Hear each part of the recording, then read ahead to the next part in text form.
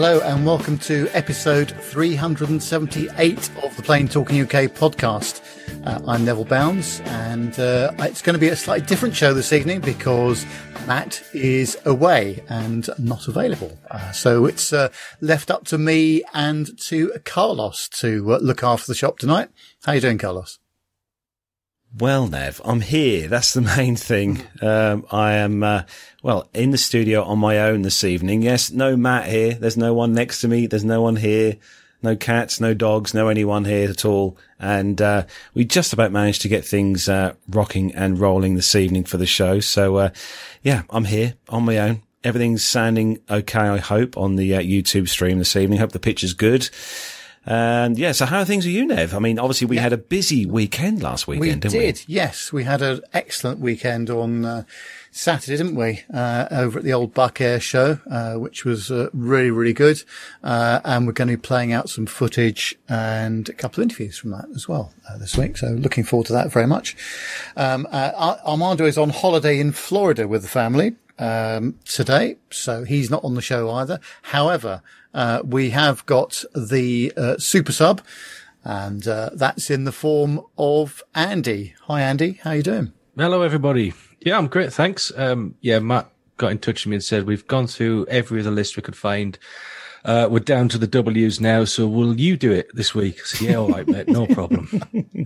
What a compliment. So what have you been up to, Andy? Much flying going on in your world at the moment? Well, at the moment, I'm part-time due to, of course, the wonderful COVID pandemic. But when I have been flying, it's been quite busy. So I only fly a few days a month at the moment, and I do another job at work as well. So yeah, it's been nice to go out flying. I've had some nice trips out to Greece and Palma and places like that.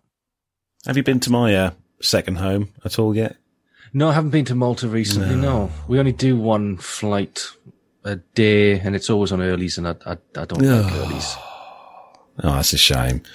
Well, it's good to have you on, Andy. Nice to see you back, and pleasure to be here again. Good. So we've got loads of bits and pieces to get through on the show this week. As always, going to say a special mention to everyone who's joined us in the world of YouTube this evening. Going to have a quick run through the list here of everyone who's joined us. Let's have a look and see. Richard Adams, hello to you, Richard. GB's Model Zone, hello to you. Jenny, the lovely Jenny in Rome, has joined us as well. We've got Mazus Karim. Hello to you, Mazus. Hope you're well. Tanya. Hello to you, Tanya W. Also joining us in there from across the pond. John Jester. Obviously, we've got to have John in the chat room to keep us on class with all the answers that we give, because he will point out if we are wrong. Andy Wilson. Hello to you, Andy. And our main man, Micah, as well, wielding the blue spanner of death. Hello to you, Micah. And it's Micah's birthday today as well. It's Micah's birthday. Oh, yes, it's Micah's birthday. So, happy birthday, Micah. Hope you're having a great day so far. Yeah, happy birthday. 21 again. Well done, Micah. Hopefully he'll send us a piece of birthday cake through the post each. That'd be nice. Captain Crew, actually send it through FedEx because they'd get it here within 24 hours. Captain Cruz, hello to you. Richard Adams as well. And, to everyone who's joined us on the show tonight. Nice to see you all here. Don't forget, if you are watching us or listening to us, I should say, through, the realms of the audio show, don't forget, if you want to join in the chat room fun, to take yourselves over to YouTube and click on the subscribe button and the bell icon, which is right next door to it, to be notified when we are live and beaming the new episode through YouTube live. So we'd love to have you with the chat room with us with all the fun. So, we've got lots of news to get through, guys. So without further ado, we're going to hit with some commercial news. So if everyone is ready. Yeah, off we go. Yeah. Let's go.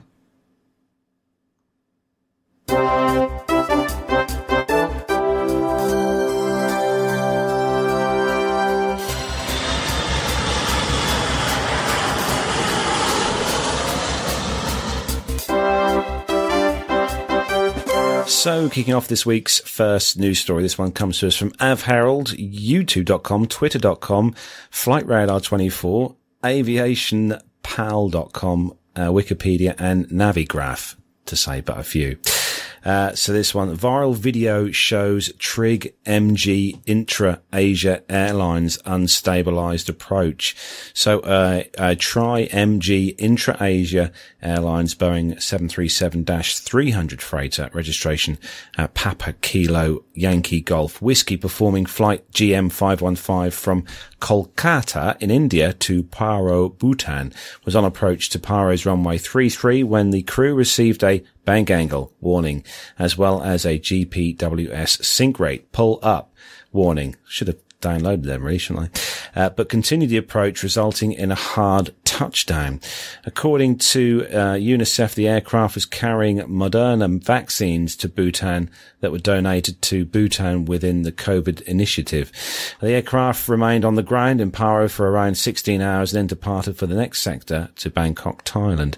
It's unclear where the video surfaced first online, but Pilot and Flyer magazine columnist Matt Dearden posted 30s of the videos, or 30 seconds of the video, on Twitter, where it gained over 250,000 views. So hopefully we've got the video to play for you, and we're going to have a look at this. Okay. Keep turn left now. Turn left, go to this red hill. Yes. Turn left in this side. This hill. Go down. It's definitely a Dash 300. Go down, get in, turn more. Okay. Go down now. Yeah. Little more. Yeah. Little more. Yeah, more, so that you can come little more there. Is this guy being trained? It does look like a training flight. Turn right. Okay. Turn right, you see the runway? And he's on his phone, no? Turn right. That way you will opposite. Okay. Good. Okay. Yeah, be careful. Don't worry. You can see he's using the rudder as well, with the slip ball underneath the ADI, which is a bit of a no-no in normal operations. This is not a normal operation. The words you don't want to really hear. Make an approach. Slightly off-centre there, I will say. Oof. Yeah, it didn't hold the flare really, did it? No.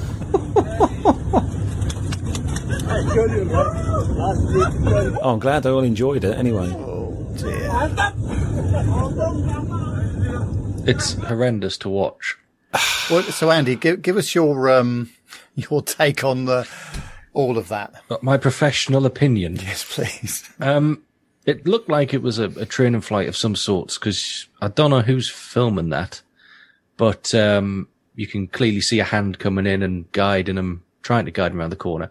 Now, Paro is one of the most difficult approaches on the planet, so you've got to give them a little bit of leeway there. But as soon as the aircraft started shouting bank angle, in my opinion, that was the point to throw it away, because we saw it went from bank angle, and as I said, you could see that they were using rudder.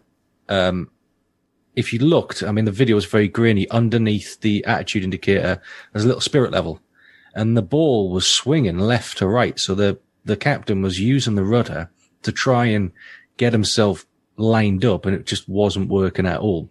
So I'd have probably abandoned that quite a bit further back, but these guys just pressed on. And you can see, literally, as they cross the threshold, half the airplane isn't even on the runway. And then that landing, well, that was, there was no flare there. Have you guys seen the video from outside? Because there is a video taken from the ground, and it's just as scary.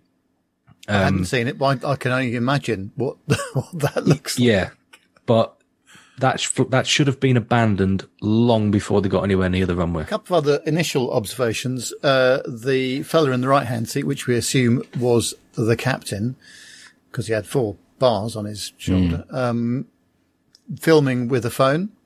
Don't think that's part of the standard operation procedures. Yeah, he could be a captain checked out in the right-hand seat as well, operating as a first officer in that instance, which he probably was, or he could have been another trainer as well.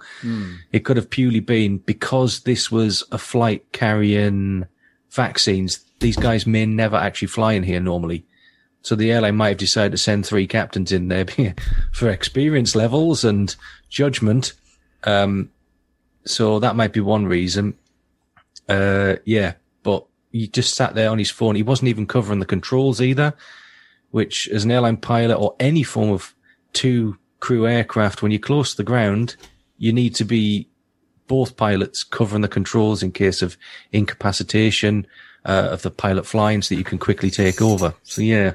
This is a very high altitude airport, isn't it, as well, of course. So is that going to have an effect on the approach speed as well, for example, because it's well over 7,000 feet? Yep. So that is going to increase your approach speed. Of course, the air's less dense up there, so you need to be flying faster to maintain lift.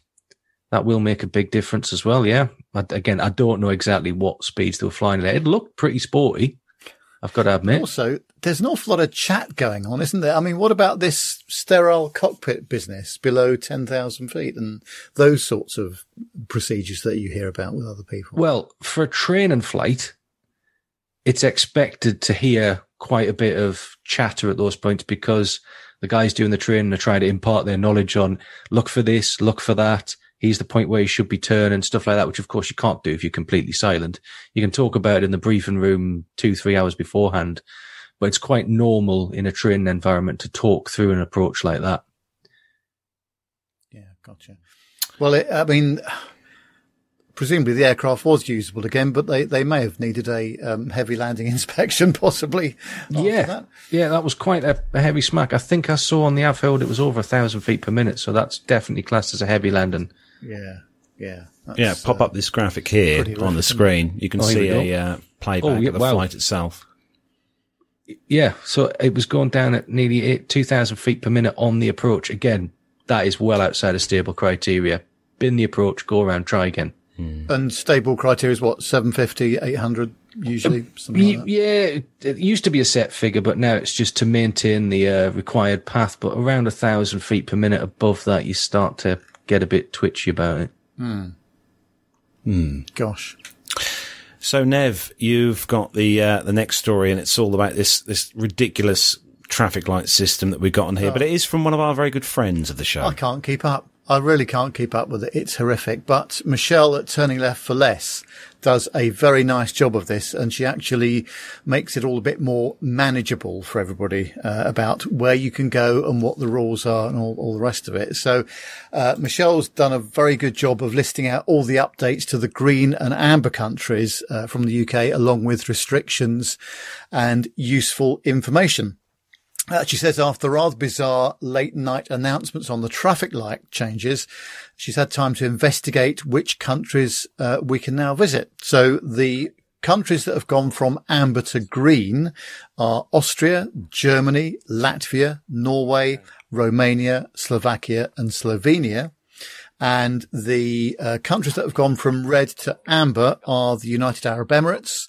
In fact, Abu Dhabi and Dubai have different restrictions to enter from the UK, Qatar, Bahrain and India.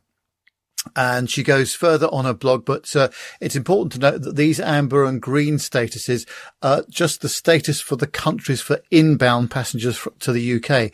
Interesting, not all of these countries accept individuals coming from the UK, even if they are vaccinated. Elsewhere in the world, global hubs Dubai and Abu Dhabi are bracing themselves for a surge in traffic as UAE's suspensions of passenger flights from Pakistan, Bangladesh, Sri Lanka and India are lifted as of the 5th of August. The timing coincides with the UK's upgrade of UAE and India from red to amber status, further increasing traffic through these global hubs. And just to let you know that the complexity here, the UK amber protocols are as follows. They're still in place for the amber list, and a PCR test must be complete 3 days before travelling to the UK. And additional tests need to be taken on or before day 2 and another on day 8, all at the passenger's expense. And a 10-day quarantine will need to be completed either at home, at a friend's or hotel of your choosing. You do not need to quarantine or take a day 8 test if you are fully vaccinated in the UK or under the UK vaccine programme overseas. If you're under 18 on the day you arrive and a resident of the UK or in a country with a vaccination programme approved by the UK or part of a UK approved vaccination trial. Arrivals in the above criteria still need to take a PCR test on day 2, and you must have had your final dose of the vaccine at least 14 whole days before arriving in the UK. If you're travelling to England for less than 10 days, you will need to quarantine for the whole of your stay. You couldn't make it up, could you? As I say, I just cannot keep up with it. In fact, today I've just had to fill out a form because I'm off to Dublin on Monday for a couple of days with work, and just to double check and triple check again that I've ticked all the boxes. I mean, actually, it's not too bad because all you've got to do is fill out a passenger locator form, and you don't need to do anything when you come back to the UK from Ireland. So that's good. But Andy, you've been doing some flight booking recently, trying to navigate this nightmare that we've got. How did you get on? I was trying to talk to British Airways yesterday. It took 24 phone calls over a period of 5 hours before I got through to someone. Then I was on hold for an hour and a half before I actually spoke to anyone. And then it took another 40 minutes of bartering to get the price that I wanted. So it's causing mass chaos for airlines. And it's very difficult because everybody, I went on Twitter and you could see the absolute tirade of abuse for BA. Everybody's had to cut back really, really far to ensure that the companies survive. But now we're getting sudden ramp ups. I mean, the big problem yesterday was Mexico going to the red list, and the amount of people who are either planned to go on holiday to Mexico or are currently there, desperately trying to get back. And BA is one of the big UK airlines that flies there. That caused a massive issue. And of course, because BA have scaled back so far, and with all these changes, suddenly so many people need to speak to them, it just causes utter chaos. And it's the big problem we got because the government keep changing their mind every month or 3 weeks that they meet to discuss which countries are going to green or going to amber or going to be put on the red list. It's just causing utter chaos in the industry. I think the other problem is, of course, it's not going to get better quickly, is it? Because you've got situations where the rules are changing, as you say, or being reviewed at least every 3 weeks. And I think it is bad that you get a situation where you can go out somewhere and it's on an amber list, and whilst you're there, it turns to a red list. I think if you're going out with one set of rules, that set of rules should apply for the whole of your journey. And I think changing the game halfway through is pretty unfair and unreasonable on those folks. Now, I know that they are, you go on holiday knowing that this could happen, but I still think that it's just a bit much, frankly. I completely agree. And it's just the disparity between every country's requirements as well. Like I was looking at France, and anybody under 12 has to have 12 and over have to have a test within 24 hours of departing to go to France. But then coming back, it's only those that are 10 and over or whatever. It's different ages, different test requirements. It's causing so much confusion, and it's just hitting passenger confidence to book to go anywhere. And this is the problem, the airlines are trying desperately to find a way back here. And if you've got a situation, I mean, okay, the short haul sector is, not in a good place at the moment anyway, but it is the long haul sectors and in the premium cabins where the airlines are going to start making the money back, isn't it? Well, that's it. With low cost carriers, it's stack 'em high, sell 'em cheap, fill the seats, they make money. With long-haul carriers such as BA, it's all about the premium product and selling that because that's what makes the money. And if you're going to keep having all these issues, because fortunately at the moment, Europe is pretty much open to anybody who's vaccinated. We've still got to have tests on when you get back and stuff like that. But the long-haul market is just an absolute mess. I really feel for anybody who's working in there because you just don't know what's going to happen next week. So am I right? I was going to say, Am I right in thinking, Nev, that when we go out for our trip in September, that all we've got to worry about is the PCR before we go in the PCR when we come back? Yeah, we have now. to do a PCR test 72 hours within 72 hours before we leave, and a day 2 test when we return. Now, I'm hoping that may even be lifted by the time we go, which is the 25th of November, whatever it is. I should hope so. I think we're going to see a gradual decline in test requirement. And I think we're going to see actually tests in this country as well start to be charged for if you need them, just so they can slowly get rid of it and try and get back to normality. Because I know a lot of people have died from this virus and it's terrible for everybody who's suffered from it, but we do have to accept that it's here. It's never ever going away. We've got to start living with it and finding ways to live with it. But right now, it's just chaos. Yeah, it is. Note from Stephen Ivey in the chat room says, so basically it's like a traffic light. You never know when it's going to change. I think he's right there. He's nail on the head with that one. So Andy, you've got the next story, and we're going to your particular style of aircraft for this next one, or aircraft manufacturer. Yeah, it's a little bit bigger than our fly, but you're right. Yeah, so this is from AINonline.com, and this is Qatar grounds more A350 wide bodies over fuselage issues. Qatar's civil aviation authorities today ordered the immediate grounding of 13 Airbus A350s operated by the flag carrier Qatar Airways. The airline said the decision was made after regular condition monitoring checks revealed that the fuselage surface below the paint is degraded at an accelerated rate. The carrier is moving quickly to bring a number of A330s back into service to replace the larger aircraft. It added that it is evaluating other solutions to restore capacity to the fleet. The airline is working with its regulators to ensure the continued safety of all passengers on this basis, and following the explicit written instruction of its regulator, 13 aircraft have now been grounded, effectively removing them from service until such time as the root cause can be established and a satisfactory solution made available to permanently correct the underlying condition. I added all those commas. That paragraph needed commas. Qatar Airways said this on a statement on the 5th of August. In June, the airline said that it had withdrawn an undisclosed number of A350s from service while it resolved what it characterized as an ongoing quality issue with Airbus. At the time, it halted further deliveries, having already received 53 units from a total commitment of 76 aircraft. The operator is the largest customer for the long-range wide-body, which has an all-composite fuselage. With this latest development, we sincerely expect that Airbus treats this matter with the proper attention that it requires, said Qatar Airways Chief Executive Akbar Al-Baker in a further statement. Airbus has declined to comment on the confirmed report that further Qatar Airways A350s have been grounded. So is this affecting just Qatar Airways, or are we talking about all the A350s? Well, it seems these guys are the ones who've come forward at the moment, but it's interesting as well that this is, it's an all composite aircraft. It's not made of metal, so it's not a metal fatigue issue. But one thing that really can affect sort of carbon fiber is UV light. That can cause degradation. So I don't know if it's a case of the paintwork hasn't been good enough and that's causing it, because you do get a lot more radiation and UV light higher up in the atmosphere, especially with these aircraft fly up to 41,000 feet. That's quite a difference in atmospheric pressure and thickness. Yes, as John just said in our ear, there is a lot of sun in the desert. Yeah.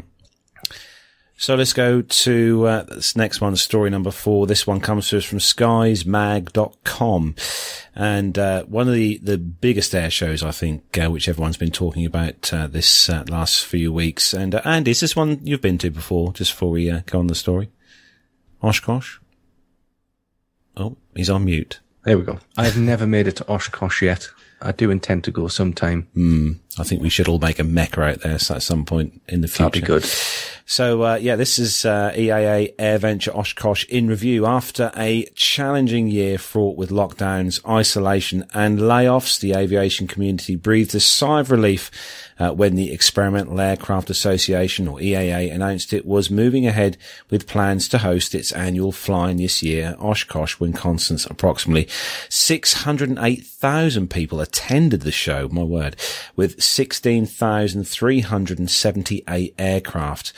Operations in the 10-day period from July the 22nd to the 31st, averaging 116 takeoff and landings in an hour. Mind you, I think even Adam would struggle with that. This is the third time the EAA has had over 600,000 people in attendance, which is great accomplishment considering the lack of international guests.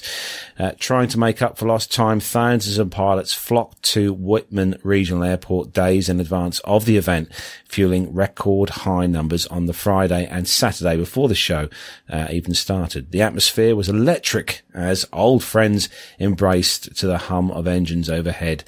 Pilots from all over North America came together and commiserated over the challenges of 2020 and made resolutions for the year ahead. A new fire was ignited in the hearts of many attendees that replaced a sense of emptiness and loss from 2020. They said that we went into this year's AirVenture not knowing how it would look as a bigger event was possible. The aviation community spoke loudly, although it was ready to come to Oshkosh, and we were happy that we would welcome them, said EAA CEO and Chairman Jack Pelton. He said our theme was "The wait is over," and indeed it was, and the wait was worth it. There was joy and excitement throughout the backgrounds and set the stage for the return of AirVenture, making us very excited for the future. Although some exhibitors decided not to attend, it was difficult to notice any difference. The show grounds were packed with booths, static displays, and interactive exhibits. Seminars were firing off one after the other in the pavilions, with dozens in attendance every day, and the crowds were growing larger and larger than the last. A noticeable growth in attendance could be seen at the show centre, where thousands of people set up their seats and awaited the air show that started at 2:30 every day. This year's air show performers included Jeff Boboon in his Yak 110, Kevin Colmain in his Extra 300 SHP, Patty Wagstaff in her Extra 330 LX, Matt Yoonking in his Twin Beach 18, and the Aeroshell aerobatic team and the F-16 Viper demo team as well, and the Red Bull Air Force and many more. The Goodyear blimp circled overhead as well all week, and even had its own airshow performance where it displayed some unusual attitudes for the crowds below.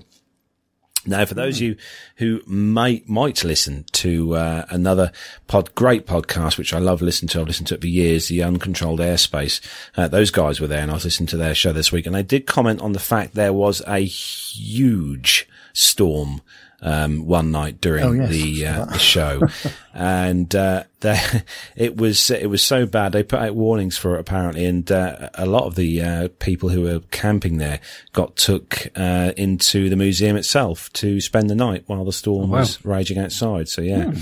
But they still managed a good show, and like I said, it's one of those ones where and it's a long way to go, but at some point, I think, guys, we need to make the trek over there. I'll tell you what, what would be nice is there's quite a few people in the chat room, some of whom went to Oshkosh this year.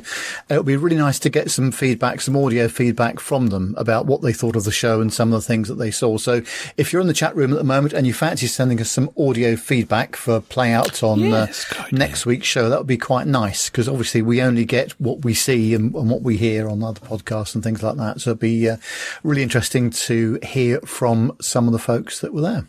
I'm very jealous of them all from being able to be there. I mean, I know obviously we can't go there at the minute anyway, but it looked fantastic. I saw on Flight Radar the departures after the last day.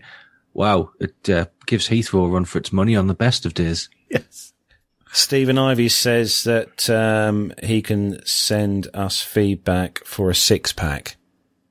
Now, I don't know whether he means a gym session or a beer session. Oh, your beer, I think. Stephen's selling himself very cheap there. I'd ask for at least 24.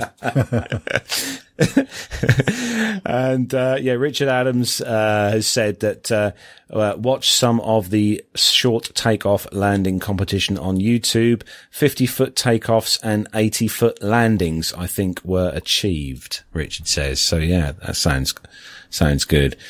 Yeah, we'll definitely need to we'll pen it in the diary, I think, Nev, for, if not next year, we'll try and at least manage the year after. What do you think? We'll have to get there somehow, won't we? Definitely. Yeah, definitely.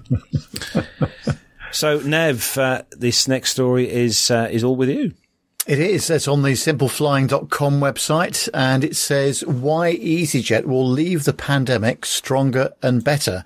Well, with airlines across Europe taking on new debt and struggling to manage capacity even now, many are wondering what hope there is for strong competitors to come out of COVID. For low-cost EasyJet, it's been a tough 18 months, but its CEO, Johan Lundgren, is convinced his airline will emerge better than ever. Speaking to Simple Flying, he said, in many ways, EasyJet is coming out of this pandemic operationally a stronger and better airline. We've been investing to make the journey even more digitalized and to empower the customer to be in charge more of their reservation and the booking experience. One of the investments made by EasyJet was to turn the process of requesting a refund over to the customers themselves. When COVID hit and flights were cancelled, EasyJet's requests for refunds went from around 20 to 30 per month to hundreds of thousands. The CEO admits that the airline was not prepared for that. Well, with no option to self-serve, customers were left trying to get through to call centres in India or South Africa, which themselves were feeling the effects of COVID. Many had shut down, leaving passengers frustrated that they weren't able to get their money back fast enough. But EasyJet learned from this experience and has put in place the tools it needs to make sure it is prepared should anything like this happen again. Well, over the course of 2020, EasyJet paid out huge sums in refunds, more than £1 billion worth in total. And with the new self-service functionality in place, passengers will find it even easier to be in control of their travel experience going forward. While some carriers pulled services back in the wake of COVID and others threw capacity at every perceived gap in the market, EasyJet's approach sat somewhere in the middle. It only flew where it saw demand, and even now is sticking to flying just those services which will make a positive contribution to its bottom line. With each week that passes, it gets a little easier to travel to, from and within Europe. And the message from EasyJet is clear. Where there is demand, it will fly. And having achieved £500 million worth of cost savings through the pandemic, with around half of those savings sustainable long term, the airline is in a strong position to continue disrupting the European aviation marketplace. Well, that's a good bit of news, Carlos, isn't it? Good to see that at least one of the low-cost operators is feeling fairly bullish about, about the future. Yeah, I actually, Nev, I was looking at some prices just the other day actually on their website, and they are, I mean, even with things as they are, I know the airlines are trying to get back as much, get back some of the money they've lost over the last 18 months or whatever. They are still, the flight prices are so really competitive though. When you look between the two big low cost carriers here in the UK, Ryanair and EasyJet, they are very much, on a par pretty much with each other, for prices to fly within Europe anyway. So yeah, I booked with EasyJet the other day for a flight in December, and their app has just improved significantly. I could even just one click pay with Apple Pay. It was perfect, which you never used to be able to do before. And the flights were very reasonably priced. It was fantastic. I can't really complain about it. It's one of the better booking experiences I've had this week. Take note, British Airways. Do you have guys ever go, you've got obviously Skytracker or Skytrax, I think it is the flight search engine kind of thing. Do you ever look at the prices that you can pull up on there as opposed to the prices if you go to direct to the website for the two carriers? So, sometimes. I mean, this was literally a flight from Newcastle to Bristol, and I know it's only EasyJet that does it. So I thought, because like Skytrax and all that stuff have come up with some great cheap routes in the past, but I haven't wanted to go via Amsterdam. 4 stops on the way there. Yeah. Amsterdam, Berlin, Paris, Bristol. Yeah. Nice. See, we've also got Loganair here, which is our local airline as such, flies out of Norwich, but the prices of the flights are just so expensive for us to fly up to Scotland or something like that. If Loganair got bigger aircraft, I think they could fill them, especially now with the demise of Flybe, and there's a lot of people wanting to travel domestically. If they got bigger aircraft, then they could reduce the price of the tickets.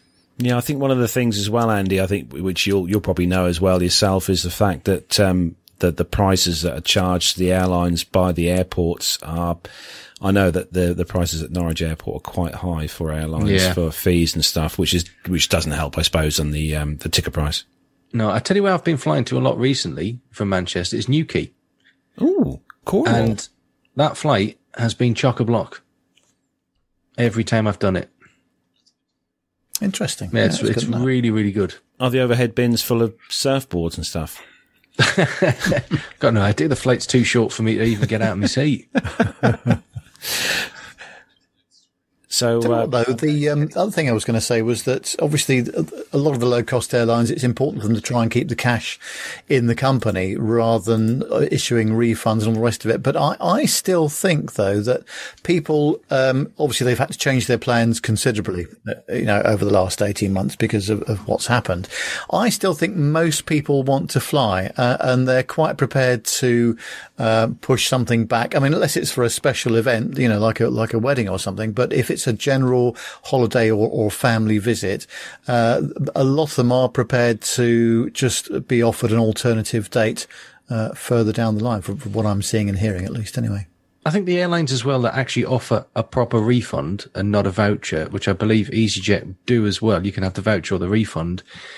You get people back because you get your money back and then they go, all right, you haven't taken that off me and kept it, so I will rebook with you. Yeah. Yeah, absolutely. Yeah, I've always been a big fan of EasyJet, so that's me. Yeah, they're all right. So a message from Jenny in Rome in the chat room says, "You're doing a great job, Carlos." Thank you, Jenny. My mum, she says her mum Kay is watching too. Your oldest viewer at 90 years young. So hello to you, Kay. Hope you're enjoying the show. And also, Captain Nick is also enjoying us in the chat room. So yeah, we best be on our best behaviour, guys. You'll expect sarcasm and sarcasm. Exactly. Yeah. As long as we're above 50%, it's fine. Yes. Exactly. Well, we manage 101% each week.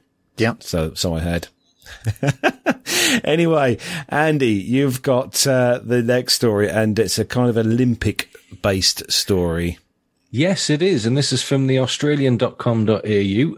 It's Australian athletes defend actions on controversial Japan airline flight. Rugby Sevens players have been issued with an official warning and will have to undergo counselling about behaviour and alcohol consumption following an investigation about drunken antics on board a flight returning from the Tokyo Olympics. An internal integrity commission into the behaviour of the men's team on the JAL flight from Tokyo to Sydney last week found a number of members of the team were drinking excessive amounts of alcohol on JAL 15 while also being disruptive to cabin crew and other passengers. But the investigation found no evidence that any JAL property was damaged or mess in seats, aisles or bathrooms was made by the men's Rugby Sevens team. However, in a blow to the Sevens programme, Rugby Australia said the behaviour would have a bearing on the future funding and commitment to the Sevens game. Football Federation Australia, which is undertaking a similar internal investigation for drunken behaviour of the Olyroos on the same flight, has not yet released its findings. JAL has now insisted that the Australian Olympic Committee has a liaison person on board each flight containing Olympic athletes in order to control their behaviour, and has warned that any further misdemeanours will be reported to the police. Is this a story? I was always under the impression that when athletes and people like that travel on board aircraft, they're model passengers, don't capture anything. I mean, I guess if you've had a couple of pints after like 3 years of not drinking, it's going to hit you pretty hard, isn't it? Yes, especially at... Or actually, to be fair, if you've just won a gold medal for something, then I think you're pretty much entitled to have beer. Yeah. Or two. But I suppose if they were being disruptive... what the calculation is, isn't it? If when you're drinking alcohol at altitude, a single whiskey on the ground is the equivalent of, I don't know, 2.5 or 3. Is that right? Like that, at altitude? Yeah. So things can go wrong fairly quickly, I would imagine. Yeah. And it's a bit, if they have been disruptive to other crew and passengers, that's not okay. No. But, they should have just kept their celebrations a little bit more subdued. Yes, I think so. I'm sure they do on board any flight that you're in charge of, Andy. Well, as I have read out on many times, especially on the Ibiza flights, when I do my introduction PA, this is an aircraft, not a nightclub. Do you not wish sometimes, Andy, though, that you were in charge of a flying nightclub? Absolutely. Oh my God, I can't imagine anything worse. I think it'll be takeoff. All right, what's happened? Great, we'll divert immediately back. Of course, this is the other thing is, I mean, I've spoken to so many captains previously that, you know, they need to sort of stay in the cockpit under all circumstances. Obviously, if the aircraft's flying at the time, but the pressure on the cabin crew, but also they are perfectly trained to deal with these folks as well, aren't they? And apart from a stern PA from yourself, or if it's on the ground, come out of the cockpit and do a PA directly to the passengers. But it must be very challenging for the cabin crew, I think, mustn't it? Oh, yeah, because in flight, we can't go out because it could be a ruse to try and get into the flight deck. You never know in this sadly dysfunctional modern world. So we can do PAs to try and calm it down, but the cabin crew are trained much better than we are to deal with these situations. And if it's on the ground, they do appreciate our presence out there. We try not to get too involved, but they just like to see the authority there. And 9 out of 10 times, if you have a word with them on the ground, it normally simmers down pretty quickly. Yeah. Or my favourite technique is to just take the ringleader into the flight deck and have a chat and put them in charge and tell them if anything else happens, then you're all off, and normally it quietens down quite quickly. I was going to say the fines that are charged to people, I think, have gone or grown quite a bit. Actually, I think Nev over the last few years, and the level of fines have gone up. I think. Well, it's about time, isn't it? Yeah. Because they were derisory previously, weren't they? Again, you know, let alone the fact that you're endangering an aircraft and its passengers and crew potentially, then the diversion costs and all the following disruption is massive, isn't it? Oh yeah, absolutely huge, especially with the diversion. That just causes more work, more cost, more money. I do like Richard Adams' comment there though about the Australians. Sir Les Patterson springs to mind possums. Yes, that's brilliant. Oh dear. So let's move on to the next story number 7 then. And this one, it comes to us from Av Harold. And Austrian Airlines Airbus A320-200 returns to Heathrow with gear issues. So an Austrian Airlines A320-300 registration Oscar Echo Lima Bravo X-ray performing flight OS 452 from London Heathrow to Vienna on the 3rd of August was climbing out of Heathrow's runway 09 right when the crew stopped the climb at flight level 070, reporting the nose gear doors had remained open and they had lost nose wheel steering. The crew advised they expected to be able to vacate the runway slowly but could not rule out to become stuck while vacating the runway and requested no other aircraft behind them on approach. The aircraft burned off fuel and landed safely back on runway 09 left around 65 minutes after departure.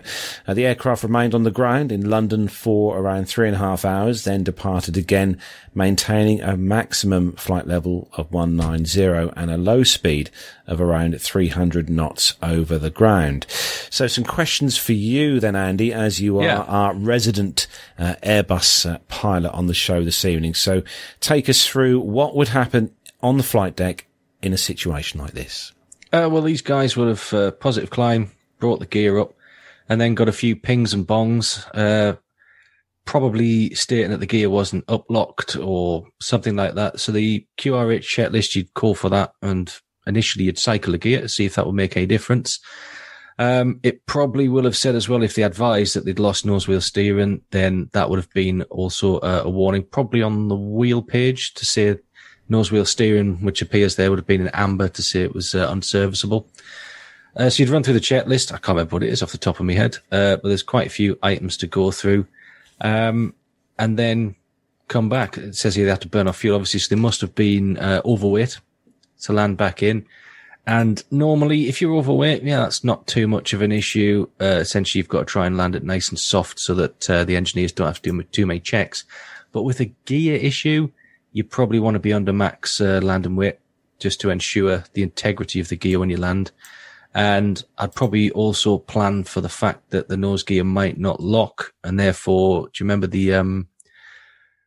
Nick will probably remember it, the A340 at Virgin Heathrow when it lost its nose gear, it collapsed. So you have to talk through the crew what you're going to do about that and how you're going to handle it. So really try and just hold off the nose as long as you can. course, you do what's called a NITS brief to the cabin crew and let them know exactly what's going to happen. I'd definitely class gear issue as an emergency landing. So brief them to prepare the cabin for an emergency landing, then burn off the fuel necessary and give it a shot. When you've landed, if you didn't have any nose wheel steering, is there any rudder control of the nose wheel at all at low speeds? Yeah, yes, it's limited. If I remember rightly, it's 7 degrees either side. Again, I'd have to check the manuals for that. So you could vacate from a high speed exit from the runway, but you just have to stop straight away. But it looks like in this case, the crew decided just to stop on the runway, which again, there's no right or wrong answers. I'd probably stop on the runway as well because you don't know what state it's in, and get towed off. I say, one of the questions, why would the aircraft need to fly at a low altitude and low speed back to Vienna? By the sounds of it, they couldn't get the gear up. So they've decided to leave it down and fly it back. It says across the ground, 300 knots over the ground, but the max speed with the landing gear down is 280 knots. So they probably decided after speaking to the company and filling the tanks with fuel, because you could, to Vienna, you'd be able to go on full tanks and just fly it back and have maintenance there. The fuel burn penalty with the gear down is massive, isn't it? Oh yeah, with the gear down, that is a huge amount of fuel burn. Just for the nose gear doors, not because obviously the main gear doors, I'm guessing they're on an independent system, are they, or are they on the same system together? No, they're all on the same system. Was it the main gear doors that hadn't come down? Nose wheel doors. Yeah, the nose, yeah. So the main gear doors have probably come up. So the drag probably wouldn't have been as bad, but I'm guessing going at that level, the engineers may have decided to lock all of the gear down in place. So who knows? And obviously, would the passengers have noticed? I'm guessing that there would have been a bit of air noise. Yeah, that would be very, very, very noisy flying back. I will look up while you look at the next thing, I will look up the exact figures for you because I do have my manuals next to me. Of course, obviously. Honestly. That's why we've got you here. Oh, was it? I'm sure there was wasn't it? That's right. It was the left. Oh, yes, it was. Apologies. Yes, it was a main gear. Yeah. Yeah. Nick is correcting Andy in the chat room, but that's fine. There's the JetBlue one, but I don't believe the gear that was with the nose wheel stuck at 90 degrees, wasn't it? Yeah, with the cocks 90 degrees, wasn't it? Yes. Which was a common problem for a while, but that seems to have been fixed. So, Nev, you've got a BA story next, and it's good news, I think, for lovers of A380s. Well, how about this? 4-engined aircraft returning to service. Yay! Remember those? About time we had some of those. The good news is that there's some BA A380s and some Lufthansa 747-400s and A340-600s returning. It's on various websites, businesstraveller.com, Lufthansa Technik, Twitter, Airway One, and simpleflying.com. As far as BA is concerned, fans of the A380 will be pleased to hear today's development. Lufthansa Technik tweeted the news that its Manila engineering base will continue to support British Airways' fleet of 12 A380s. The contract has been extended for a minimum of 5 years. So you'll see BA's A380s being flown to the Philippines for maintenance.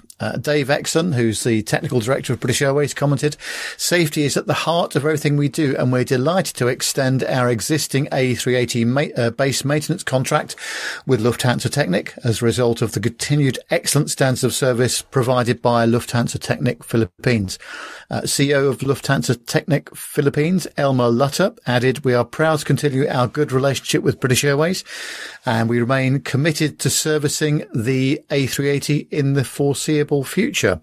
Now, as far as Lufthansa is concerned, they're planning to resume flights with their 747-400s and the A340-600. After withdrawing its 17 A340-600s in 2020, Lufthansa announced last month it will reactivate 5 of these 4-engine jets from mid-2022 on account of increased premium demand on long-range flights. These will be based in Munich.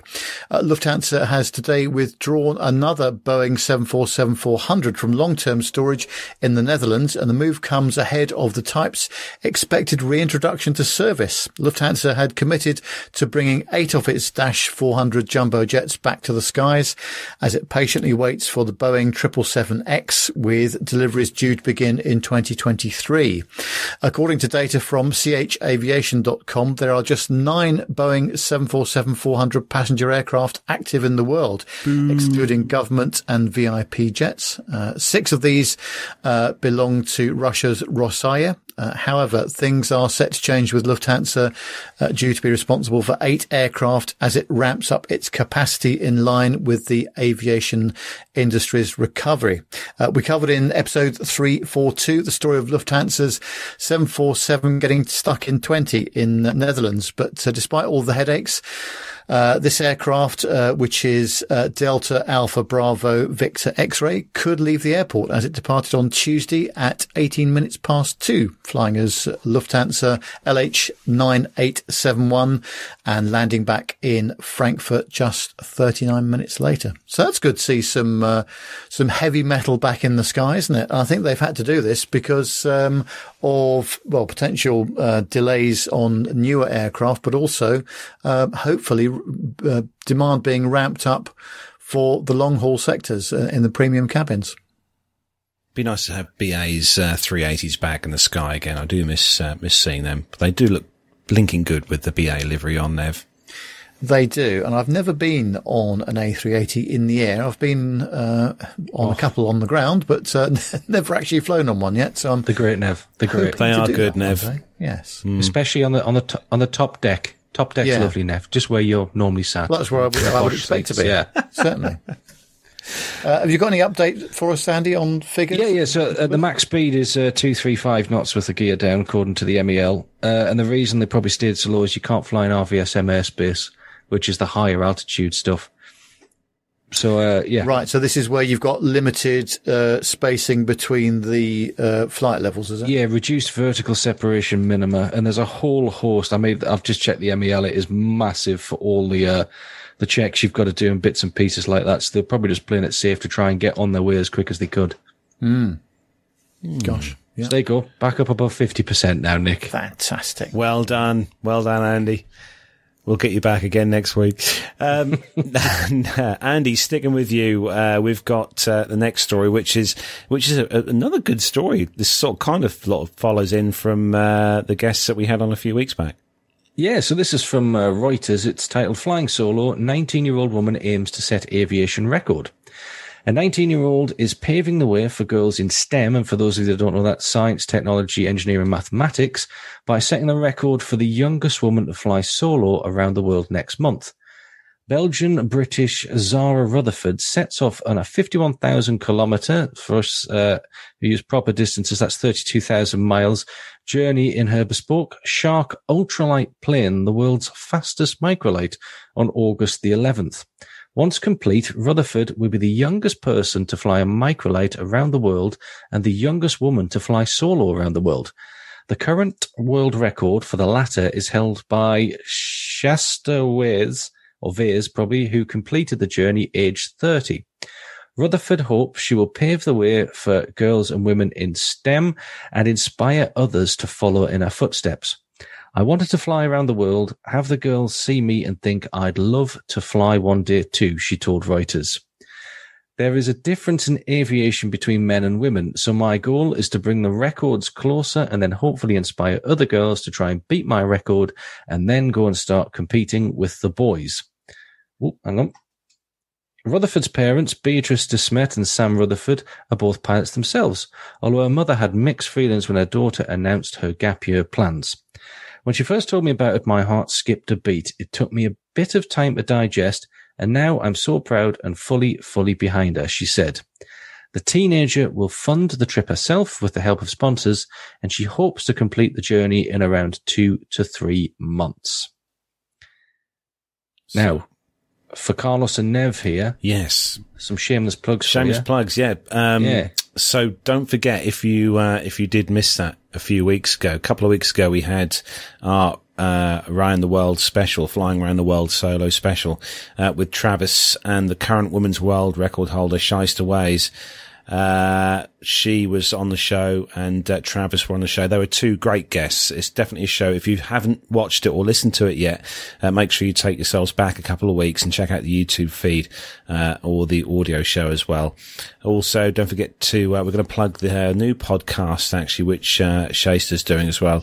Aviate with Shasta, which was launched actually at Oshkosh, the first episode, which is ready, available to listen to as a podcast. I need to add that to my list actually.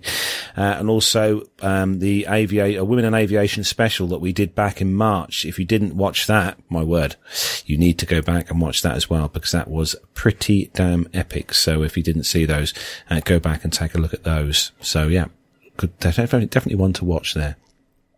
So, yeah, story number 10. Oh, here we go. I've seen my favourite word. So, this one comes to us from the timesofmalta.com. Very good paper that is, I buy when I'm on holiday. So this is 21,600 hours, and 4 decades later, Air Malta's chief pilot retires. After a flying career spanning 4 decades and 21,600 flying hours, Air Malta's chief pilot Joe Maniscalco has retired. The airline said Maniscalco was responsible for the airline's flight crew policy and procedure manuals and the day-to-day running of the airline's flight operation support. After operating his last flight, Maniscalco was greeted by Air Malta's executive chairman, David G. Cummey, who was congratulated him on his career. Cummey thanked Maniscalco for his contribution, loyalty and leadership and passion for the airline and wished him a happy, well-earned retirement. Maniscalco described the pilot's job as rewarding but challenging. He said that each flight is unique with its challenging weather conditions, airport, aircraft, crew and passengers. Throughout my flying career, it always felt good to have a great Air Malta team on board, and this is all thanks to our professional crew. He said that I look back at all these years and find many happy memories that I will treasure. He thanked the management and staff at head office for their assistance during his term as chief pilot. And Maniscalco joined Air Malta back in November in 1979. Wow, that was the year where they had the 707s. As a trainee clerk, 7 years later, he started flight training in Perth, Scotland. This was he was type rated on the 737-200.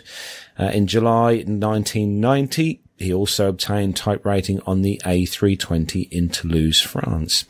At that time, Air Malta was one of the first airlines to start using this fly-by-wire modern aircraft, and a key milestone in his career was when he commanded his first flight in June 1995. He was appointed chief pilot in August 2018.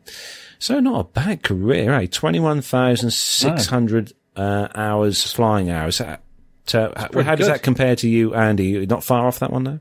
I'm on about 7,500. So he's had quite a quiet career, really. I've only been doing this 10 years. Some wag in the chat room has just written, Air Malta's chief pilot retires after being fed up with Carlos visiting the cockpit. 3,000. It's reasonable. I mean, it shows the size of the airline as well and how small it is. It took 16 years to get his command. And that's phenomenal. That's quite a long time. Of course, Air Malta was very small. I'm very jealous that he's got to fly the 737-200 as well. It's one of my favourites, that. Oh, with the old Pratt & Whitney JT8Ds. Yeah, proper. Not this glass cockpit pumping stuff. Lovely black smoke from behind as they rocketed away from Lucca Airport. Yeah. Beautiful. Yeah, definitely. But a nice little story there. I quite like that one. So, well done. And that was So, Nev, we've got a video to play out next. So you're going to do a bit of an explanation as to what me and you were up to last weekend. We were very lucky with the weather. I mean, the queue to go in was horrific. This was due to some sort of accident that occurred on one of the local main roads near to the air show. So it took us over an hour to get in, and it started to rain quite heavily, and we thought, it's going to be horrific.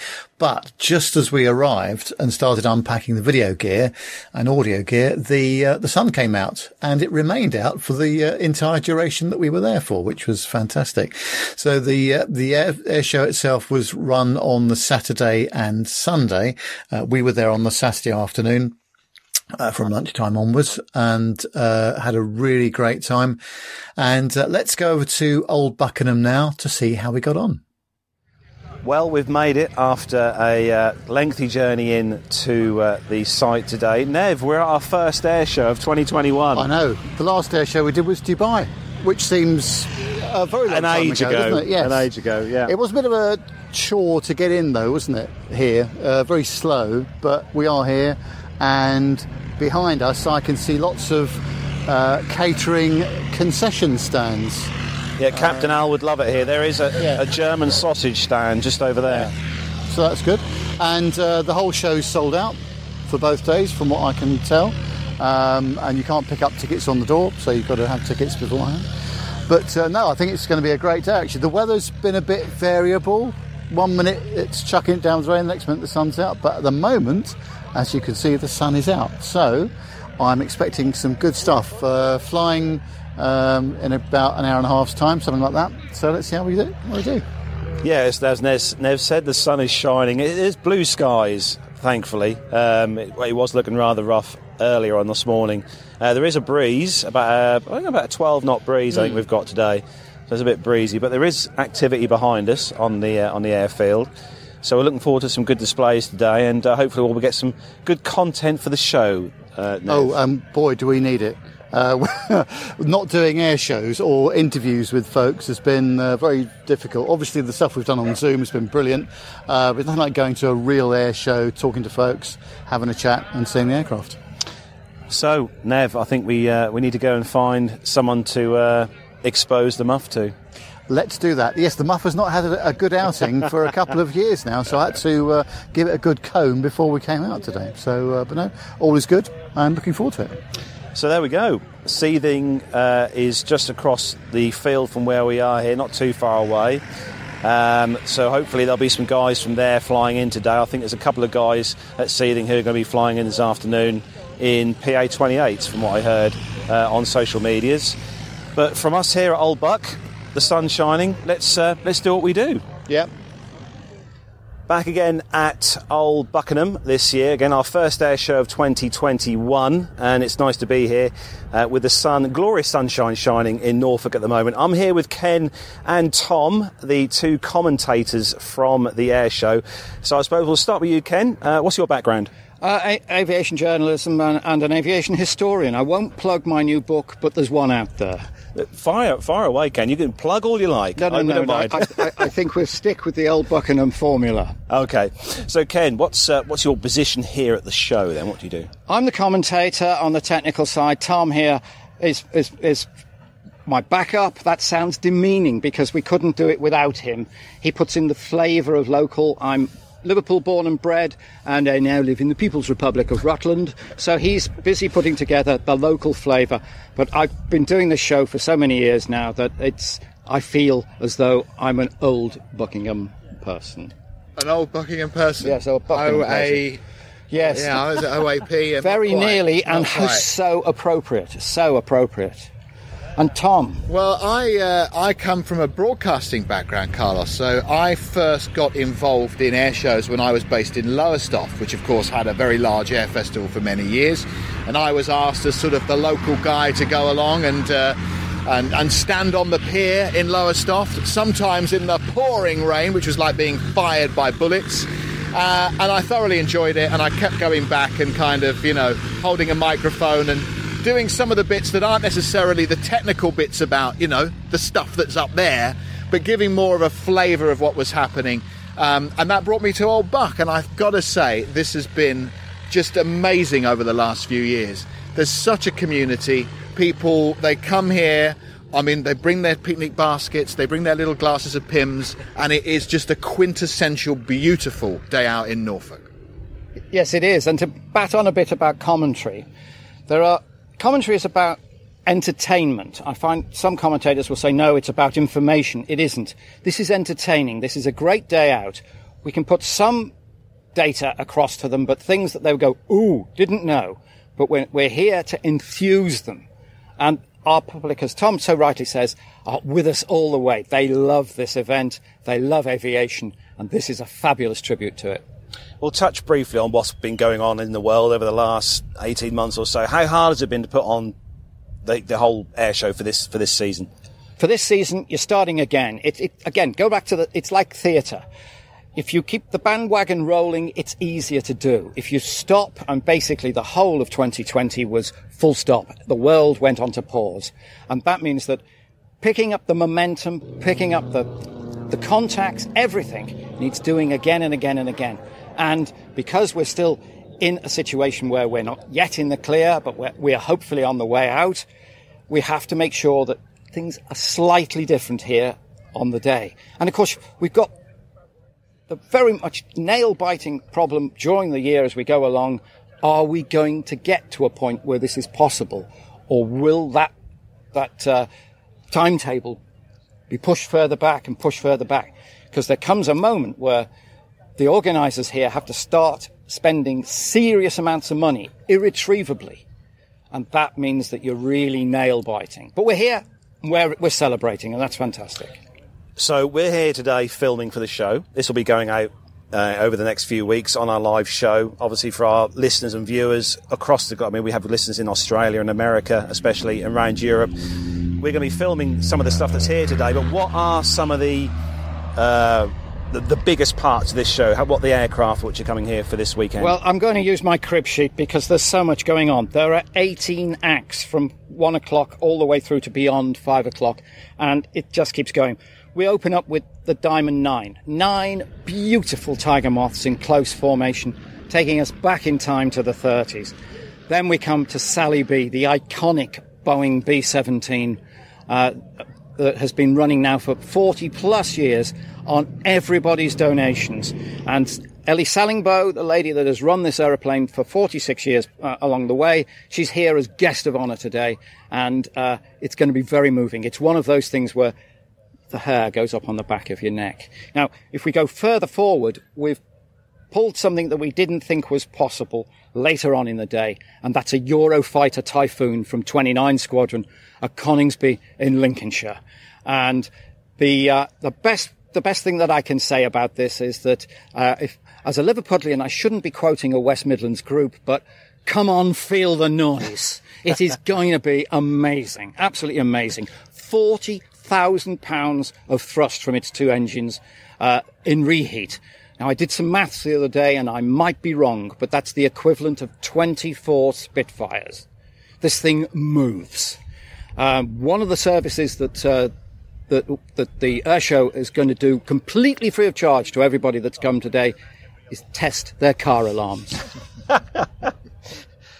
I'll make sure. Did I set? I set the alarm. Yeah. Yeah. If you haven't set it, it will be set.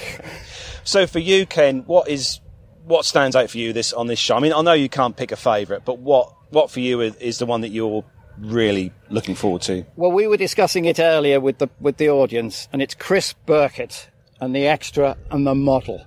Tom, you're as enthused about that as I am. Well, they kind of call it little and large, or sort of half an aircraft, but how do you put an extra in the skies being flown out there whilst also have a mini version being flown from down here on the old controls? That sounds a bit crazy. When you see how they weave together, how they almost, from our standing point here, you kind of start, well, which is which? You know, which is the half-size version and which is the full-size version? It starts to kind of get very confusing and blend in together. But just the way that they can communicate in that way is absolutely stunning. It's a seamless act, and as I say, when I saw it the first time, I just thought, whoever thought of that had certainly had a few pints to drink, earlier that evening, I'm sure. I could actually add to this, because it was my honour to do the first commentary on it when the two of them got together. And I actually said, you must have been well sauced up when this happened. And the two of them looked at me and said, well, yes, of course. Yes, and it is the combination of guessing. Chris, when he's flying the thing, isn't looking for the model. That's been controlled from the ground and followed through in every way.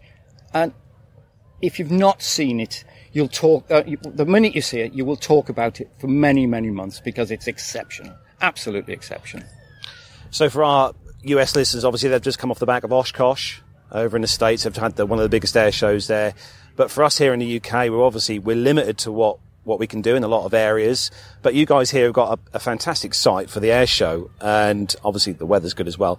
But kind of how much further? I mean, how much further could you go with aircraft wise? Could you have bigger aircraft in here? Or are you limited obviously to the runway? Yeah, runway length. It means that we can't get much more than the aeroplanes you see in our background now down. But the sky is the limit above us, and the Typhoon is the most. I think the phrase is the most kinetic item we have ever had, and we're very, very pleased at the Royal Air Force for allowing that to happen. And Sainty, the man who's flying it, is an exceptional character, and it is really we're well pleased with that. Tom and I will spend a lot of time in the break before it comes on explaining to people that you think you've heard noise. This is well noisy, and one of the ways we're going to get that across is that all Royal Air Force aeroplanes have call signs, and they delight in putting a sort of specific call sign together. The Royal Air Force display Eurofighter Typhoon for 2021's call sign is Anarchy, and I think that sums it up. So you guys obviously commentate here at the show. We've heard you today together commentating on the microphone. You seem to get on very well together. You work very well as a team. I suppose there's like a kind of you do or you don't, really. I mean, we don't sort of see each other outside of turning up on the 2-day event, but we've always managed to get into the groove pretty immediately. I think that was fair to say. We kind of got that from the first time we worked together, and it works. I know very little about this stuff. I'm the guy that maybe translates a bit of it back to some of our audience members who come for a nice day out.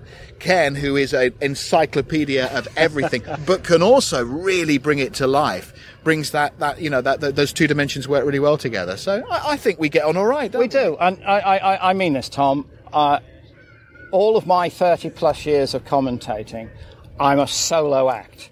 I am more than happy to double up with you, and I mean that as a sincere thank you. Very nice. Very nice of you.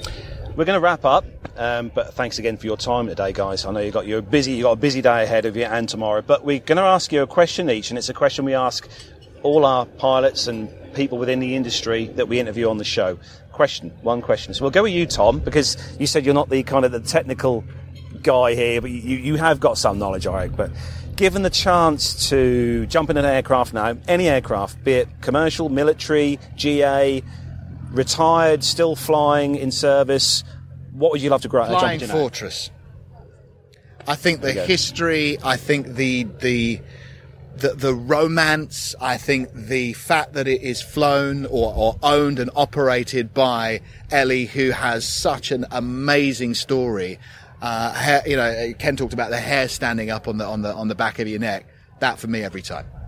And the same to you, Ken. Well, I'm going all the way down. I'm going to a 90 horsepower aeroplane that you'll see this afternoon, and that's a Piper L4, a Cub, a spotter for the guns, and it's doing a shoot down with a Fieseler Storch here this afternoon, the last shoot down in Europe of World War II. But it's such a small aeroplane, but had such a huge impact on the run through to liberate Europe, spotting for the guns, unarmed and in harm's way and unafraid. And if the spinning thing on the front stops, it will land on a postage stamp. And I would love to do that. And the one over there, built in 1944, is a genuine wartime veteran. That's nice. Same with Sally B. It's the way to go. Wow. So Ken and Tom, thank you very much for your time today. as I said, we know you're busy, but you've got a great show ahead of you. So we wish you all the best from all the team at the show. At Thank the you for bringing the sunshine, Carlos. Yeah. Stick around, because since we've been talking, it's got brighter. You are good for us. Oh, brilliant. we brought it from Dubai a few years ago. Don't panic. Don't It's send fine. it back. Well, all the best, guys. Have a great show. And, enjoy yourselves Cheers. today. All Thank the you. best. Cheers, Carlos. Thank you very much. Thank you. Well, welcome to our London studios. Welcome to the A320 Lounge webinar tech presentation, obviously for the 320 series. Welcome to the A320 and 737 Lounge, bringing technical refresher courses directly to you. Using our cutting-edge broadcasting facilities, enjoy a fully interactive technical refresher course from the comfort of your own home. All of our webinars are live, and you can ask your instructor a question at any point during the day. All of our instructors are highly experienced and can help you. No more expensive nights away from home, no new software required, just an internet connection. Courses are run at regular intervals, so check out A320 Lounge and 737lounge.com for more details. So I hope you all liked our footage there from Old Buck. I know me and Nev had a fantastic time doing that day. And what was some of the highlights for you, Nev, apart from the sausage and chips we had for dinner? The sausage and chips was top draw, but it was a bit of a queue, wasn't it, to wait for it, 45 minutes or so. But no, it was great. And actually, I thought that Diamond 9 that they kicked off with was very good. I'll tell you one thing, because it's very difficult to follow these aircraft with a video camera the size that I have, and it's a bit awkward. So my suggestion is, if you want to see some of these excellent close-up shots that Carlos got of most of the air show, go to the Plane Talking UK Facebook page, because there's some really great stuff that he's put up on there. There's over 160 photos, and the definition that you've got out of them with that long lens of yours is phenomenal, Carlos. So thanks very much for doing all that, because it really gives a good flavour of some of the stuff that was there. Yeah, there's a couple of shots which I'm really glad I got. Actually, one of the ones I'm really proud I got was the little and large display team, the extra, the little baby extra, and the full size extra that were doing a display. I got one of the shot of those two passing each other in the sky, which came out really well. And obviously the Sally B as well, you know, when you see that aircraft flying in, and, cause me and Nev had the heads up on that, because I had my scanner with me. So we actually had the frequency for the display frequency for the B-17. So we knew that was coming in from Duxford to do the fly pass. And actually, Nev, they did do, I mean, they must have done probably about 7 or 8 fly pass of the show. Oh, they did. Yeah, absolutely. No, it was good. And thank goodness that the weather held off as well. I mean, I think the Sunday was a bit of a different story. But when we went, from Saturday lunchtime onwards, or 11 o'clock onwards, it was all right, wasn't it? So, and the cloud base, behaved itself too. So it meant they could do a full display. Did you two do a rain dance? Is that what it was? Or anti-rain dance to get rid of it? No, we didn't. But it's one of those days, in fact, a bit like today, where it was raining 1 minute, sunshine the next, cloudy 1 minute, then beautiful blue skies. It was just one of those days. It could not make up its mind. By the time we started filming that piece, it had all cleared up, I'm pleased to say. Actually, Stephen Ivey in the chat room was asking, did we get any footage of the Eurofighter Typhoon? And to answer that, Stephen, we got there reasonably early, and it took me and Nev just over an hour to get on to the site to park to get into the site. And there was, I think, was it right, Nev? There was probably, I'd say, must have been a good couple of thousand, probably more people there. On the I think they were limited on capacity, weren't they? And there was no tickets available on the door. So you had to pre-book it all in advance. But, there's a good, 2,500, I would have said. So basically we decided, midway through the day that, we were going to look to see what the flying display, timings were. And, the Typhoon was coming in on the last, part of the show. And, we decided that we would leave before then, because it would have probably have taken us a lot longer than 1 hour just to get out of off the site. And because the actual, for those of you who are probably not aware of Old Buckenham in Norfolk, it's in the rural countryside in Norfolk, and it's quite I say difficult to get to, isn't it? Countryside lanes. I was a bit surprised about how many country lanes we went through in your transit. I mean, I don't think we went on a single main road, did we? That's a Norfolk motorway. That's right. That's true, isn't it? Yes. Nothing wrong with the roads around here after they filled the potholes in anyway. Ooh. So I suppose we're going to have to go with some military aviation news, I think, don't we, tonight, gents? Yes, we ought to. So if everyone's ready, I'm fighting against our producer John here, who's clicking on things here. If everyone's ready, let's go with some military aviation news.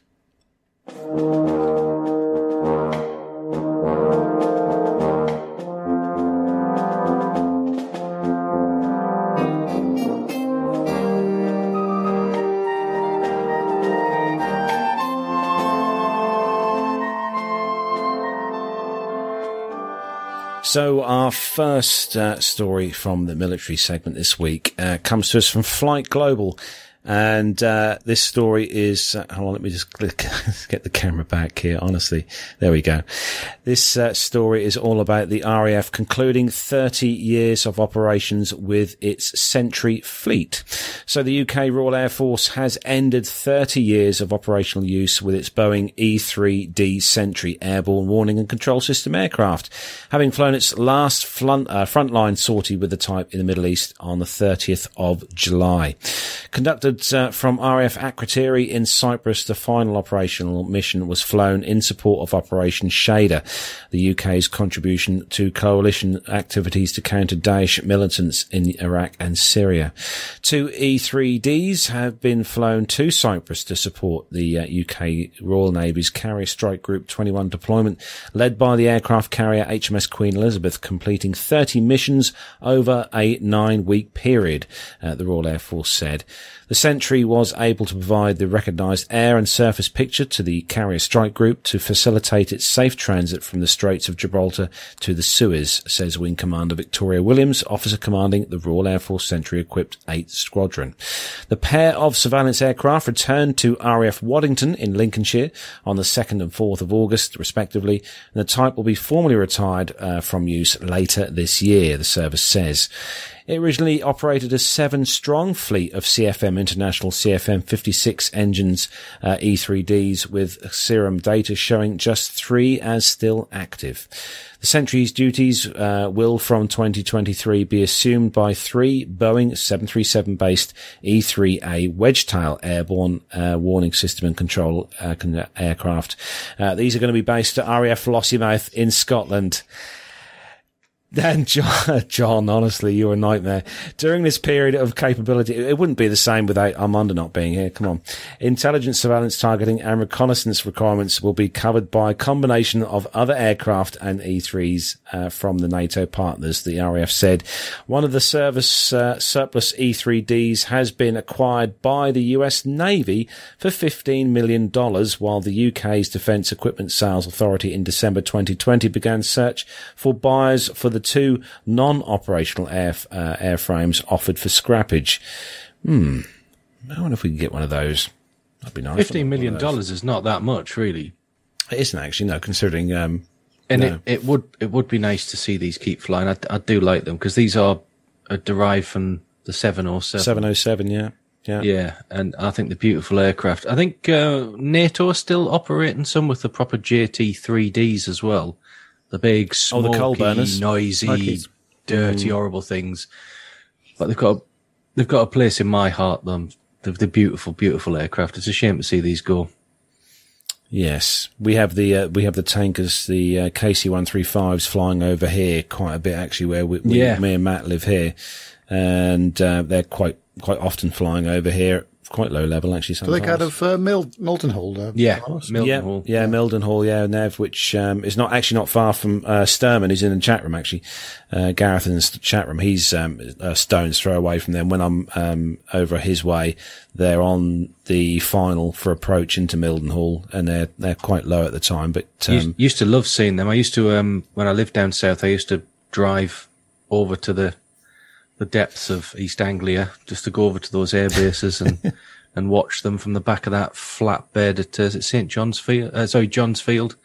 That's brilliant to go there and watch them do their circuits and bash it in. Didn't realise you were a military aviation spotter as well, Andy.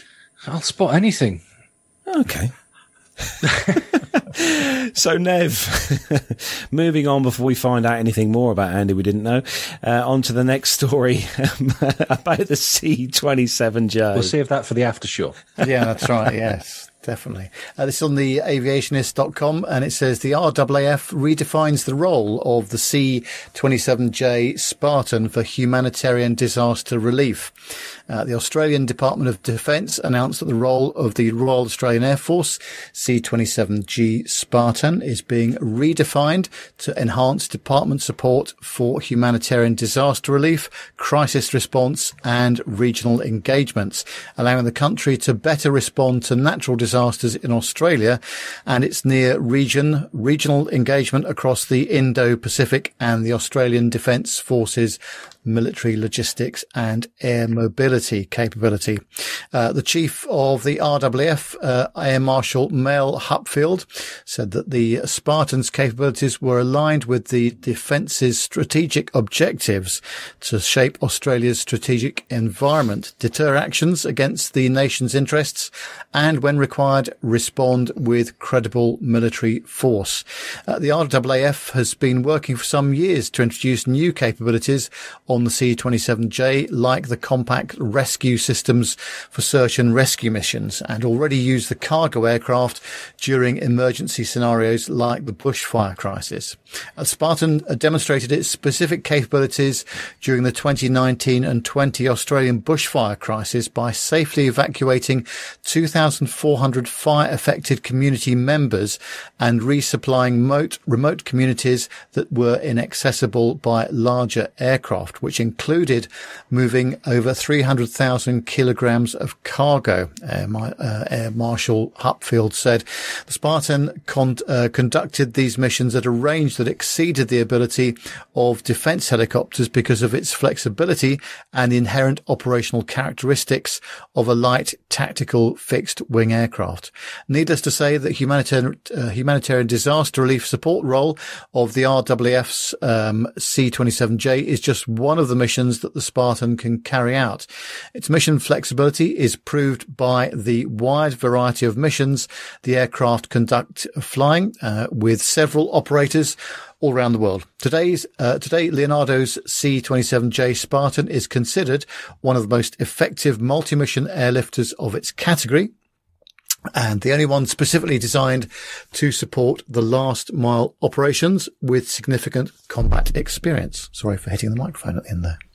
I've seen a lot of these in Pisa. The Italians have got quite a few of them based there. And they're interesting. I mean, they're very capable aircraft, but I've just looked it up. They've only ever been 87 built. Is that right? Interesting. Yeah. It first flew in 1999. It's unusual, isn't it? Well, it's unusual. There's more and more of these aircraft that are being redeployed for different usages from what they were originally designed for. Yeah. Yeah, they do sort of look like the Kazaa aircraft, or just a very, very stumpy. They've got a wing like a Dash 8 and engines like a Dash 8 and just a stumpier version of a C-130. So Nev, actually no, Andy, you've got the next story, haven't you, about what's this one? The Tempest concept. Yeah, the Tempest concept. It's from the Aviationist. God, that's a mouthful. So this says grey, light grey, darker grey. Oh, no, I'm reading the wrong bit. The United Kingdom signs contract to formally start Tempest's concept and assessment phase, With this new contract, the Tempest program will now progress to the next phase that will shape the final design and capabilities of the 6th gen aircraft. The British Ministry of Defence awarded BAE Systems a contract worth $250 million to formally begin the concept and assessment phase of the Tempest 6th generation aircraft program, part of the Future Combat Air System, the FCAS. This contract is just the initial part of a bigger £2 billion investment in the United Kingdom government as planned over the next 4 years in the recent Defence Command paper. This next phase of the Tempest program will see investment in both digital and physical infrastructure on which the system will be developed. Giving priority to the digital aspect as simulated design and testing can significantly reduce costs, time and emissions. The Industry partners of Team Tempest will develop this way a range of digital concepts, embedding new tools and techniques to design, evaluate and shape the final design and capability requirements of the Tempest. Today marks a momentous step in the next phase of our Future Combat Air System, with a multi-million-pound investment that draws on the knowledge and skills of our UK industry experts. Boosting our already world-leading air industry, the contract will sustain thousands of jobs across the UK and will ensure that the UK remains at the top of the table when it comes to combat air, said Ben Wallace, UK Secretary of State for Defence, when he announced the contract during a visit to BAE Systems' Wharton site. Leonardo also welcomed the news about the contract, which underlines the UK government's confidence in the progress and maturity of the Tempest programme. In 2018, the 4 UK industry partners came together with the MOD to form Team Tempest, embarking on an exciting and ambitious national project to deliver the next generation of combat air, said Norman Bourne, Chair and Managing Director of Leonardo UK. Since then, we have made great strides towards that goal, with new technologies developed and demonstrated, and transformational new ways of working established across a digital enterprise. Italy and Sweden have joined as international partners, reinforcing the project and establishing FCAS as a major international endeavour. Today, the UK's commitment has been reaffirmed, and I'm delighted that Leonardo will remain at the core of the programme as we transition to the FCAS concept and assessment phase. According to the Royal Air Force's press release, the concept and assessment phase will define and begin to design the future combat system, mature technologies across the system, invest in skilled workforce that will work on the project, secure digital and physical infrastructure and tools that underpin cutting-edge digital engineering, data and software-based systems, and finally, enable major program choices by 2024. What this doesn't state here is what the concept of Tempest actually is. It's a bit like, it's the replacement for Eurofighter, isn't it? It's the next stage fighter. Yeah. Next gen. So apparently, according to their the BAE Systems website, apparently the Tempest is going to be able to fly unmanned and use swarming technology to control drones. And it will also incorporate artificial intelligence, deep learning, and possess directed energy weapons. Okay. So, which is, it is a scary concept that you can fly these quite sizable bits of kit at very fast speeds, dropping stuff on people with nobody in them. Yes. It's, it's going to be the way things are going to be going, isn't it? That's the thing. I mean, it sounds very space age. On their website, it says here that the Tempest will feature an adaptive cycle engine and a virtual cockpit shown on a pilot's helmet-mounted display. I mean, it says it's planned for 2035, but let's be honest, these things are always very, not optimistic. Yeah, very optimistic. In their, it's coming up to 2035 now, in about a minute and a half. So You're right. So I don't know. Will we see it in 2035? Who knows? We'll see. We'll let's be one of those ones. One of those ones like the the flying cars and stuff, or the all these electric things and bits and pieces. They'll say they'll be flying next year, but that'll be years before they do fly. We'll see. Yeah. So there we go. There's the military news. Hopefully, Armando will be back with us next week to bring us some more of Nev's favourite stories from the military. But there was some comments in the chat room, actually, Andy, saying that apparently that you should be our new joint military expert host with Armando. Yeah, I saw that, and that was from Nev. So, no. Didn't mean to do that. There was a lot of words in there as well. But you absolutely done an awesome job of that. So well done, Andy. Thanks, mate. Thanks. Yeah. So that's it for the military news segment of the show. As some of you might have noticed this week, due to operational issues, I didn't get the chance to put our caption this on Wednesday on our Facebook page, but it will be back next week. So make sure you check out our Facebook page next Wednesday for our caption this just for fun on the show. We'll read out on next Friday's show. So that'll be Wednesday. I'll get that picture up. I've got it on the phone here, ready to put on the Facebook page. So it will be a good comical picture for you to comment on the show. So we're going to start to wrap things up then, guys. But we'll have a quick chat with you, Andy, while we've got you on and stuff. Obviously, no, don't panic. So I just wonder sort of how things are with you. Obviously, with flying and stuff. Obviously, with the way things are you still getting plenty of flights and stuff in, or are you kind of sitting waiting? Yeah. So at the moment, in my airline, we avoided all redundancies by everybody going part-time, sort of a bit like communism, really helping each other out, and everybody did their bit, which was great, and more than happy to do it. So now I only work 9 days a month, which is brilliant. Love it. Get to spend a lot of time at home with my wife and daughter, which is just perfect because I have to commute for work as well. But between January and May, I did one flight, and now it is ramping up again now. And the flights that I am doing are very full. So it's a good sign of recovery. And we're hoping that the winter schedule is going to be a lot busier as sort of restrictions continue to disappear. So yeah, I'm quite happy at the moment. It's nice. The threat of redundancy is long gone now, and it's all about the recovery. Do you think people are getting used to some of those flights coming? You know, the Swiss ones and the skiing ones for the winter, but also those summer sun ones to the Canary Islands as well, wouldn't it? Be good to see some of those. Yeah, back later in the year. That's it, and that's where my airline's focused at the moment. It's all about Canaries for the winter, even down to sort of Cape Verde, places like that. And of course, the ski flights are always normally big business, so we're really hoping that they come back. And of course, a lot of like Austria go on the green list, Germany, France is just amber at the moment. That's all the area that we want to get people into for the skiing in the winter. So fingers crossed it keeps going in the right direction. Have you had a chance on the old Neo yet, Andy?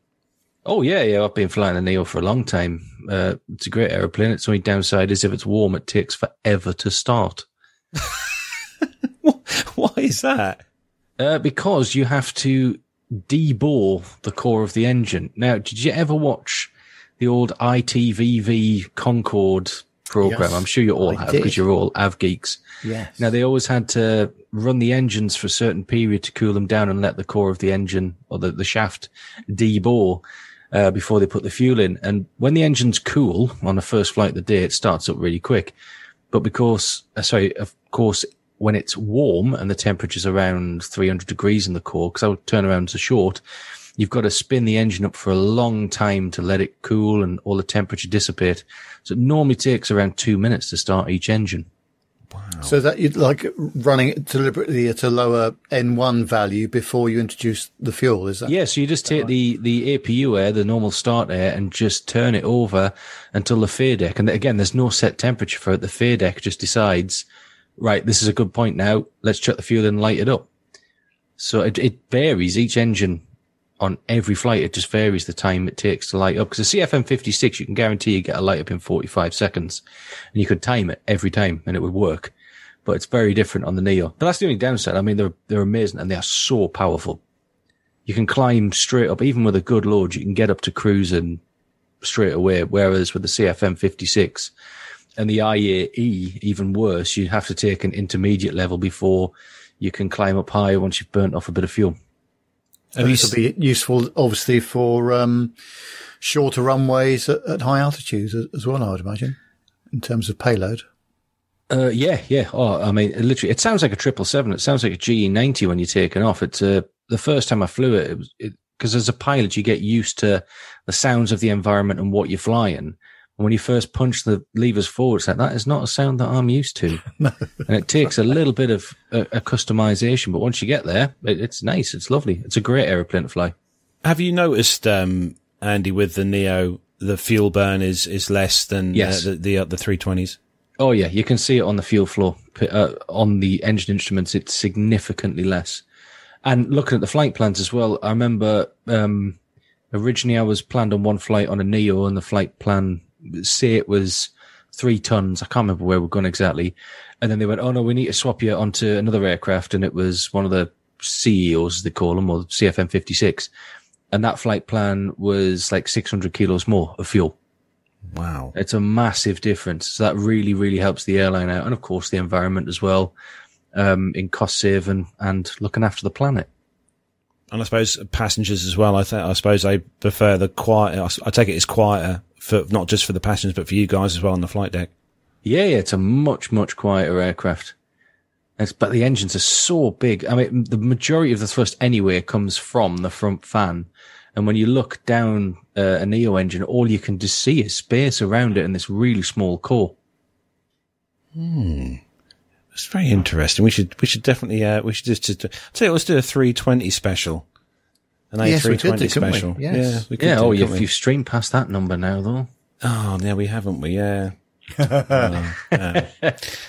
Well, guys, so we start to wrap up. Nev, social media bits and pieces. Yes, we like a bit of that. So you can search for Plane Talking UK on Facebook, Twitter or Instagram. You can drop us a line, pictures or whatever you like at our WhatsApp number, which is +44 757 22 49166. That's +44 757 22 49166. You can email the show, podcast@planetalkinguk.com, and our website is www.planetalkinguk.com. You can also subscribe to our YouTube channel. You'll get notifications when we go live, and you can help shape the conversation of the show by joining us in the chat room, as many people have done today. You can go to youtube.com, search for Plane Talking UK, and you'll find us there. You can also, if you're a Amazon customer, you can buy your products through our website by clicking on the Amazon link. We get a small referral fee for that, and that's very good. You can also become a Patreon as well, which is fantastic. So all those things you can contact us by. Andy, do you have any social media that people can contact you on at all? Me? You can find me on Twitter. I don't even know what on Twitter sometimes, don't we? I don't even know what my handle is, you know. There you go. Hang on, one second. Well, I'll tell you what. It's Andrew A. Wilson 4. There you go. @Andrew A. Wilson 4. If you want to ask me anything, feel free to drop me a message on there, and I'll try the best I can to answer it for you. I've got a question for you, Andy. Oh, yeah? How's the bar going? What, the pub in the garden? The pub in the garden. Yeah, it's beautiful. In fact, I've sent you pictures to your WhatsApp, and you've never put them up on the show. I can't believe it. Oh, it's nearly finished. Well, I'll tell you what, you won't get them on here tonight, not without Matt here. But I did intend to broadcast from there tonight, but I had internet issues down there. So next time I'll be broadcasting from the Garden House Inn, is what it's called. And hopefully, in the not too distant future, there'll be certain pieces of aircraft potentially hanging from the walls of your pub. Potentially, yes. Is that with or without the wife knowing? And also, oh no, she's fine with it. Literally, I've got my office and I've got the pub. I can do whatever I want in there, put whatever I want on the wall. The rest of the house, well, I need to ask permission for elsewhere. Stephen Ivy's in the chat room saying, Andy has a pub? Yes, it's at the bottom of my garden. In fact, one day I will have Nev, Carlos and Matt in there, and we'll broadcast from We'll do the show from your pub. Yes. Oh, that is definitely on the card. We're so good. Yeah. Good. It will, yes. I want a big satellite dish at the end of the street. I want the lot. Yeah, we can bring the whole lot. Nev Tech Broadcasts Limited. Yeah. Perfect. Oh, blimey. I look forward to that. So that is where we're going to bring episode 378 to a close. So big thanks to you, Andy, for joining us this evening. That's been great to have you back on. Don't leave it too long next time. We'll have to get back on again soon. So absolute pleasure. I enjoy being on the subs bench. It's my pleasure to be here. And a big thanks as well to Nev as well for tonight. Well done, Nev. Thank you for joining us as well. And also a big thanks, not forgetting John, who's done a shed ton of work behind the scenes for the show tonight. And we managed to get on air without Matt. It's amazing. Honestly, I never thought we'd actually get on air without Matt, to be fair. Yeah, hang on, Carlos.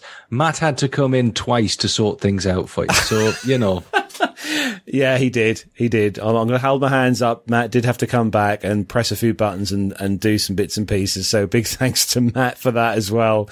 Honestly, you can see us. It's just how things go when Matt's not in the studio. It's a nightmare. But I think we'll leave Nev to lead us out of tonight's show so I can press all the right buttons, hopefully. So Nev, over to you. Yeah, thanks very much indeed, Carlos. Well, a great show again. Thanks ever so much indeed, Andy, for coming on the show. Absolutely superb. I shall be doing some flying on Monday, which is a nice change. So I'm off to Dublin for a few days, and for work. So that's really good to do that. Nice to see how many people are on the flight as well. But, in the meantime, thanks very much indeed to everyone for watching and listening. And we'll be back at the same time next week. Bye everyone.